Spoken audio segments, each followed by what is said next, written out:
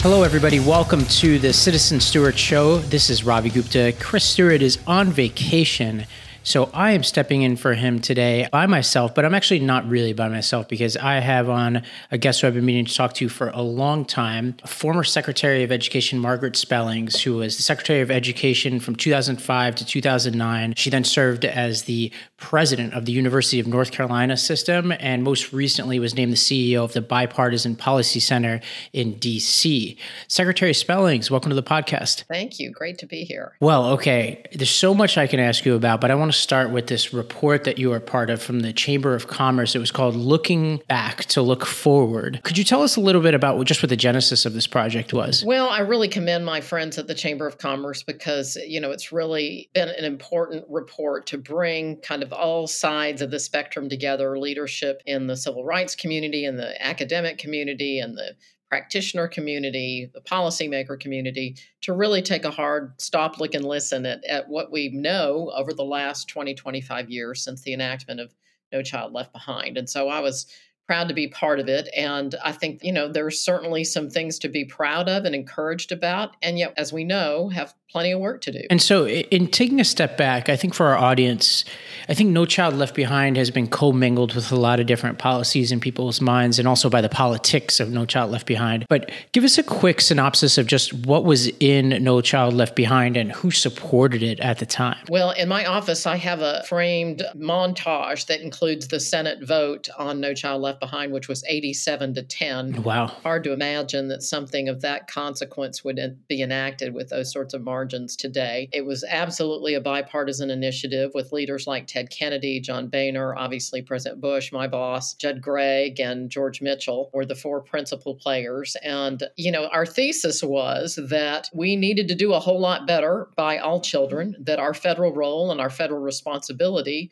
was as that gap closer, that the U.S. Department of Education had always been founded on the principle of civil rights, if you will, Title I, IDEA, various programs. It's all about, leveling the playing field. And so the thesis of No Child Left Behind is that we needed to care enough to find out, as I say now, how every kid was doing in these two important subjects of reading and math, and that we assess kids every year in those two important subjects and one time in high school so that we can really see, are they making progress? Are our federal investments targeted to achievement and closing those gaps?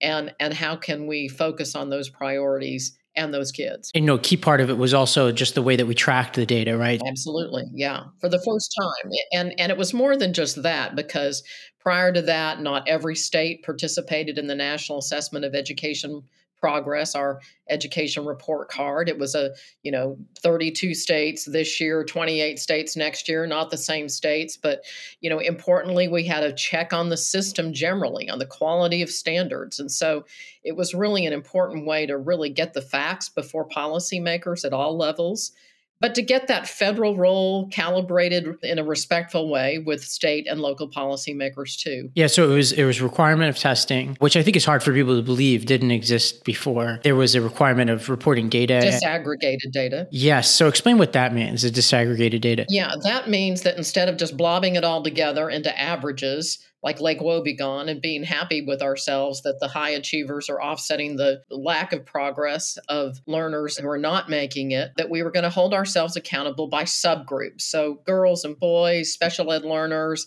African American, Hispanic, et cetera. And that we would look at those individual subgroups of students with a critical eye to raising all the boats. And so this passes with a bipartisan consensus. And not only that, for the purposes of your report, it was the premise of No Child Left Behind was largely accepted by your successors. Absolutely. Both Arne Duncan and John King and Barack Obama. And so you had this unprecedented period of time, really from Clinton in a certain way, because he sort of laid some of the groundwork for testing in that administration and also for things like charter schools. So and governors around the country like Jim Hunt in North Carolina and George Bush in Texas. And it was all, we had a lot of, unanimity around standards and assessment and caring enough to find out urgency around closing the achievement gap that I would say went from Clinton through Obama. Yeah, Clinton to Obama, and I would throw in public charter schools. I used to be a public charter school principal in Tennessee, and this certainly was true there too. And so you had this consensus on a bunch of different educational interventions. And that is the backdrop for your Chamber of Commerce report, which basically says, well, what worked and what didn't work over that period of time. And so what are the highlights from that report? Well, I think it's clear, and, not a lot of people give it its due credit, but, the achievement gap did close and has closed because we have cared to find out. And particularly when we were leaning in, and I would say it was in the Bush administration and the Obama administration. And then it became what I call the era of local control, where states had a lot more latitude to kind of do their thing with the system. And we have seen either a flattening or declines. And so when we had, kind of that steadiness around the federal role, resourcing, achievement for everybody, we made progress, just simple as that. So anyway, we're going to get into some of the details about the whys and wherefores, but yeah, tell me a little bit more about this era of local control. So when did that start, and where would you sort of place that apex? Are we in the apex? Have we yet to see it? Oh, I mean, this is the era of local control. And when I say that, I mean, I guess that's a generous way of saying it means every man for himself. Yeah. And that is to say that there's lots of fine print. This as a school principal. What's the end size? What's the definition of an academic year? All of those sorts of mechanical things. And there's been overall a loosening of the system so that, there's less muscle.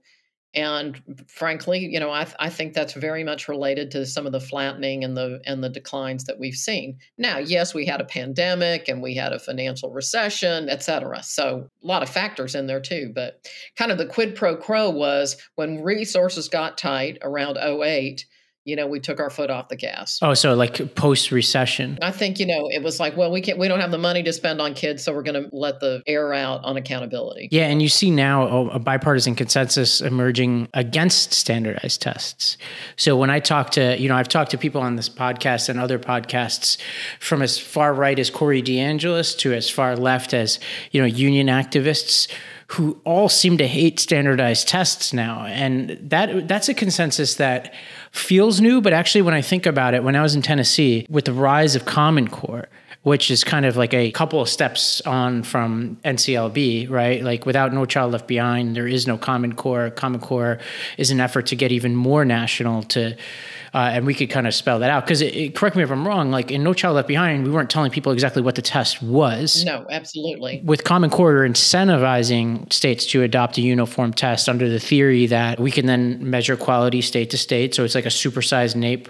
But also, if you have a kid who's moving from one state to the next, they can count on a certain continuum of learning. And it also can create a sort of standardization of textbooks. That's right. Yeah. That's what I mean when I say, we are constantly calibrating and recalibrating the federal role. In my humble opinion, of course, I think No Child Left Behind kind of got it right because we weren't setting standards. Actually, South Carolina had much more rigorous standards than Texas. They had higher failure rates, but, and so we had a lot of information, but there was also a lot of authority at the local level. And I think, frankly, tying teacher pay to performance was one of the things that kind of started to tip the boat over. Yeah. Common Core started to tip the boat over. So, we overplayed our hand and killed the goose that was laying the golden egg, which was data, information, and muscle around accountability and consequences. And so if you had it your way, you would have stopped short of some of the race to the top era policies. I mean, if I had to do it again, I would, Yeah. Were those things that are certainly legitimate and supportable and bear out? Yes. But I think it was the beginning of this bipartisan backlash that we've seen around the country in some places. But before we get too super dire on that, I do want to say that the guts of No Child Left Behind, testing every kid every year, 2 subjects, reporting it, disaggregating it, that's still true. And, there's not a lot of federal policy that you can say that about that is sound and had been on the books now for, 20 years. And do you worry that that is under attack? Because I see I mean, for instance, in the higher ed level, which we'll get to, I would love to ask you about your experience at UNC, given some of the recent developments in higher ed. But certainly there's been a successful effort to undo standardized testing as it relates to higher education. And then during the pandemic, there were all these moratoriums on standardized testing that have now largely we've moved on from, but I feel like the lingering anti-testing politics are here to stay. And what I find interesting is how durable that anti-testing rhetoric is on both sides of the aisle. Yeah, I mean, I worry about it. That's why I use language like we need to care enough to find out, which is, it seems pretty benign. And I mean, I think Republicans have their own motivations for why they're against it, and Democrats and unions or whatever, likewise, they end up maybe meeting at the same place. Often, I think, Republicans fear, hey, these are not my kids. These are scarce resources. I'm in suburban Dallas. Accountability is meaningless to me. It siphons off resources to those quote unquote left behind, et cetera, et cetera. So that's part of the narrative. And then on the other side, I mean, do teachers want to have their pay tied to, testing outcomes? Not really. So, and then kind of all of the mental health and post-COVID, et cetera, et cetera. So it's a cocktail of, kind of bad news with standardized assessment being at the mercy of these themes. Yeah. And what's fascinating, I think, in looking, in the two states I have most experience in, New York, where I grew up and where I am right now, and Tennessee, where I ran schools, what I found fascinating, and I went to law school with John King, and so I got to see his experience up here in New York at the time when he was Secretary of Education up here. The Common Core work, including some of the NCLB, some of the Race to the Top work, even if it was right on policy, and I think there's like a good debate about whether it was the good policy or not. I have complicated views, especially about Common Core. The politics were really bad. And I think like if we look back, there's something to be learned from that, which is, I think, maybe this dovetails with your work at the Bipartisan Policy Center, is I'm starting to think that our national politics is so toxic that we have to be very careful what we mandate at the federal level, and have to be like a little bit sparing in the fights that we take on, because anything coming from the national level is going to be tinged with the politics of the administration that pushes it. Like when you look at No Child Left Behind, I don't know if we could it wasn't that George W. Bush was like the least polarizing president ever. Like I was a kid, coming out of high school at that time, and I remember how tough that felt at the time, but that was a golden age of bipartisanship compared to where we are right now on education issues, It absolutely was. Yeah, that's interesting. And, I mean, I'm sure you've listened to the Solda Story podcast. A big part of No Child Left Behind was a major emphasis on reading, a tripling of funding at the federal level for reading around what is now called research-based or high-quality instructional material. All these things that are new again, we were talking about 20 plus years ago. And I remember one of the quotes from that podcast was, well, if George Bush is for it, I'm not, Yes. Even though, it was righteous. And we now know that, this is how you teach kids how to read. Yeah, I've long said, and I think I said this to Arnie when I had him on one of our podcasts, and he agreed with me, that No Child Left Behind is among one of the least understood pieces of legislation in recent American history. Like I think most people, especially Democrats, where I come out of the Obama world, there was a certain rhetoric around it that I think was at odds with the reality of the bill, and also ignored the fact that there were all these civil rights groups lining up behind it because they felt it was actually a tool for equity. Absolutely. And was and is. And so it's just, I mean, we had this interesting political coalition of the business community and the civil rights community, Ed Trust, the chamber, et cetera, in opposition to the unions and I'll call them Federalist Republicans. And so they are now ascendant. We were ascendant when the law was enacted, 87-10. But, the worm will turn, I hope. And, the thing that I despair about is if ever there was a time to have urgency and triage and care enough to find out post-COVID, this is it. We're going to be in a nation of kids and grown-ups who are not equipped to see about themselves or our country or our democracy or anything else. And our commissioner here in Texas, Mike Maratha, you probably know, talks about in Argentina when the schools were closed for a year. I mean, it took them decades and decades to overcome that. Yeah. And so, this is serious stuff. Well, let's go back to this report from the chamber.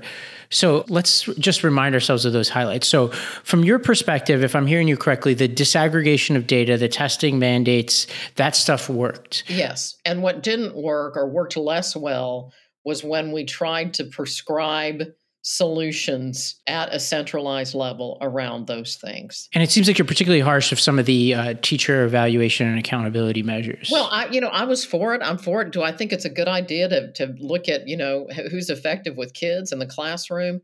I just think maybe we, jumped the shark and begat this kind of backlash around kind of the core premise. But there were other things. I mean, the consequences of, when a failing school and, reestablishing the school or charterizing it or, those things I think worked less well also. But hey, when you make policy and law, you have the information that's available at hand. And of course, you make mistakes. We all do. And that's why it's important to course correct over time and to have political leadership that can make good sense out of that. Yeah. And, we've covered a couple of recent developments because there's a constantly evolving narrative about what works and what doesn't. And obviously, there's certain people with a lot of stake in like how we spin data. There was a piece published in Education Next earlier this year that basically poured cold water on those people who had been saying, oh, all these years of reform, it doesn't work. And it basically looked at data and said, actually, reform worked. And if you control for certain key points, like No Child Left Behind being one of them in the data, actually student achievement increased in response to that, or at least correlated with. Obviously, in education debates, there will always be a debate over what's causative or not. Right, exactly. And then the second part was, Stanford, I'm sure you saw this, their newest Credo study on charters is as strong as it's ever been. And every few years when they come out with a new study, they're showing that urban charter schools in particular, but even for the first time, charter schools generally are dramatically outperforming traditional public schools. And so you're starting to see, all right, the key tenets of reform worked, but the politics linger and the narratives are stale. Like, not everybody's reading these reports and saying, all right, like, I'm revising my opinion on this legislation or whatever. Yeah. I think what might have changed, though, Ravi, is, do we all still believe that every kid in our public schools ought to have an opportunity to be successful and that they can in our public schools? And I think that's where we, part company. Well, let me posit a theory for you since you're at the Bipartisan Policy Center. And talking to a lot of education activists and experts from across the political divide and then politicians, here's my working theory in broad brush about what has happened to the narrative that you just described, which I continue to believe is in the ability of every kid to succeed in their own way, is on the left, where I've spent most of my time. There's this narrative that, well, schools can't solve poverty. And it's a weird narrative, but I think what it's done is it treats schools as different than every other solution that progressives push, whether it's housing, access, increased access to medicine and improvement of the medical system, et cetera. It almost treats schools like if you can't solve all of poverty, then you're somehow illegitimate. Jonathan Chait wrote a really good piece about this recently in the New York Magazine, basically saying, like, why do we treat schools differently? Yes, they're one part of a larger set of solutions. They happen to be, in my opinion, the most powerful set of solutions. Me too. Absolutely. So that's on the left. I think on the right, what I found is inherent in the sort of I think there's just like is an innate sense of attraction to decentralization and almost like pull yourself up by your bootstraps lingo that makes it sometimes hard to do the work of a robust public education system. I saw this I started Mississippi's first charter school, and I worked with mostly Republicans down there. And I had to kind of adopt language to match that kind of ethic sometimes when I was lobbying in the Capitol for that. And I think those two narratives kind of dominate right now in their respective circles, whereas before it was different in both conservative and liberal circles. Both conservatives were part of this sort of Reaganite patriotism that was reflected in schools, and George W. Bush certainly was robust in that, as were you. And then on the left, it was this sense of like a missionary zeal to fight poverty through our school system. And somehow we've walked away from all that. That's my theory. Yeah. And I think, on the right, we're seeing, do people believe in the institution of public education? Right. And on the left, this sort of apologia about, that don't ask too much of our schools. Or of our kids. Absolutely. Thankfully, we moved a little bit off of that. Like, I think like 2 or 3 years ago, and I just wrote a piece about this, critiquing something from Ibram Kendi on this front. But there used to be this sense that like we were like heat-seeking missiles for excuses for kids, which is the opposite of what we used to be, which is like we need to come up with every excuse for why a kid can't succeed. Amen. And I think we've started to purge the left of that kind of rhetoric, but it will always be there. I hope so. I'm not sure, but it will always be there. But I think like it's certainly not as pronounced as it was 2 to 3 years ago. But there will always be a civil war within the left on that because of the nature of how big the coalition is. It still includes Barack Obama and Elizabeth Warren and AOC. It's like it's always going to be challenging. And on the right, I think the Jeb Bush Republican right now is being replaced by the Ron DeSantis Republican, and it's very different rhetoric, and I wonder where you think this is going. Like what's the best case scenario if you're thinking about how to like do a little jujitsu on the environment that we're in right now? Maybe like take some of the rhetoric and values that predominate on both sides of the political aisle and try to push it in the direction of increased student achievement. How would you do that? And maybe that's a tall order. Yeah, very tall order. I guess I wonder, and this is total Pollyanna, but we do have to believe, and it's, fundamental to our democracy and to our country, is do we believe in the institution of public education and why we need it, why it's important, why it has to be high performing, why we spend a lot of our tax dollars, why we have local governance, why we have 3 levels of governance, et cetera. And so first principles around the fundamental nature of this institution and the centrality to our country. Yeah. And so I think the wheels are off that bus a bit. There's kind of an every man for himself, every woman for herself. And we're in this era, what I call of a distributed kind of a system. So it's pods and it's charters and it's vouchers and it's, it's every man and woman and kid for him or herself, as opposed to this faith in the institution and the collective. And I'm sounding not very Republican right now, but I do think, and we've had a bipartisan hold around our public schools. Yeah.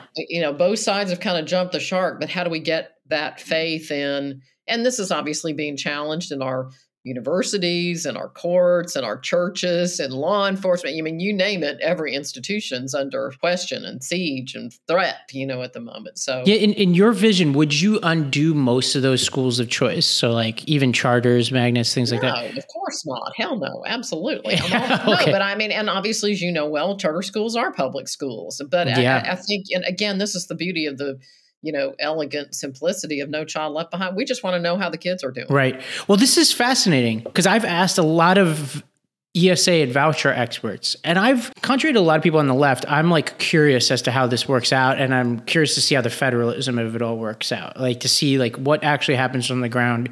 And we're in our media company going to hit the ground at the beginning of the school year to assess the schools that are out there and see how they're truly doing. Because I want to keep an open mind about it. But one constant debate I've been having with proponents of ESAs and vouchers is there is a strong desire to exclude them from standardized testing. And my point to them is, if you believe in it, believe in it. Let the data show that these are successful. And that's a constant debate, is because there's a movement right now to move pretty fast, like in the direction of ESA vouchers, and then also exclude them from the data roll up to tell us whether they're effective or not. And that's where I depart company with the supporters of ESAs and vouchers. Me too. If we're going to spend public dollars, we ought to know if we're getting anything for them at every level. Agreed. And that you mentioned the federal policy making and whatnot, and I'm for choice. It's just if you're a 10-cent investor on the dollar, it's hard to be the driver of. It's the old he who has the gold makes the rules. So those are rightfully going to be state and local policy decisions. But you're right. We got to have accountability wherever it is. Is there anybody out there, state level, governor or secretary of education or both, that you look at today and you say, all right, they've got it going on. You're actually really impressed by what they're doing? Well, I mean, I think some of the stuff that Glenn Youngkin has done, he's kind of an accountability guy. Obviously, he's not immune to this narrative of books and Yeah. wokeness and all of that. But, to me, some of the stuff that's a bit of a sideshow. I mean, I want to know, can the kids read anything? Right. Yeah. It's a good call. Yeah, it doesn't matter what books are in the library if they can't read them. Yeah, Harry Potter, The Bluest Eye. I mean, can you read? Yeah, I agree. Yeah, it was funny. We actually talked about Youngkin recently. I think it was with Chris on this show, Chris Stewart, where we were looking at his policies and be like, actually, if you just read what he's doing and ignore the CRT stuff, it actually makes a lot of sense. And that's what's fascinating is the sort of hot-blooded culture war politics are masking and in some cases distracting from a real opportunity here. Yeah, exactly. And you know what? Honestly, I mean, maybe I'm not completely schooled in this, but DeSantis has been very, vocal about assessment. And so we're not going to have one test one day, so now we have more testing. Yeah. I mean, okay, listen, I've never met a test I didn't like, but we covered it, and everything, as you know, depends on the implementation. And at the time, this is when he first announced it, our assessment was there's a version of what he was doing that actually makes more sense because it's lower stakes, more points on the continuum. Now, everything depends on implementation, and there's a lot of reasons to be skeptical of his ability to implement given recent news. And we're about to do that in Texas. We're about to do that in Texas, probably in a special session. And I mean, I'm all for it. It makes sense. But does that end up then becoming 3 high stakes opportunity with more squawking about too much testing? Time will tell. Right. And it's actually good practice. Like if you look at most good schools, they have, like we used to use this company called Achievement Network, which in the years leading up to Common Core, they would give you 4 tests to give throughout the year that other charter schools would take so that you can measure yourself. I could be like, oh, we're, exceeding KIPS results or another school in Memphis or whatever, and actually benchmark yourselves against them. That's actually really helpful. Now, again, the implementation really matters. And the problem often here is that the politics, are leading the cart here, or whatever the sort of botched metaphor here is. Yeah. And that's why, I think it's clear from the report, to come back to that the guts of this importance of information disaggregation data and what it has told us is absolutely central and righteous. Yeah. But then when we start saying, well, we're going to pay teachers this way, or we're going to not promote kids to the next grade, or it's all that stew of things that I think has been part of this backlash. Yeah, there's a huge debate. I would have never predicted it about my former state of Mississippi and all their practices and what's worked and what hasn't. They had this what's so-called Mississippi Miracle around their reading results, which could include any number of measures. Because if you're familiar with it, Jim Barksdale down there had funded such great work on reading. He was also a big supporter of our schools down there, and there are a couple of fascinating things about this. Number one is Nicholas Kristof goes down there and basically says, look, like change can happen outside of reform, totally neglecting the fact that most of these people who push these policies were reformers. Like Mississippi First was the education reform organization, like the most important group. For years, yeah. Yeah. But second of all, it's one of those things in education that makes it really hard because they're not controlled experiments. You have the 3rd grade retention, you have the science of reading, you have the Barksdale Reading Institute, you have other reforms like charters, which cannot explain Mississippi's results because there are only a few of us. And you just go through all this stuff, and there's plenty of other things that happen at the time, including fiscal reforms in Mississippi.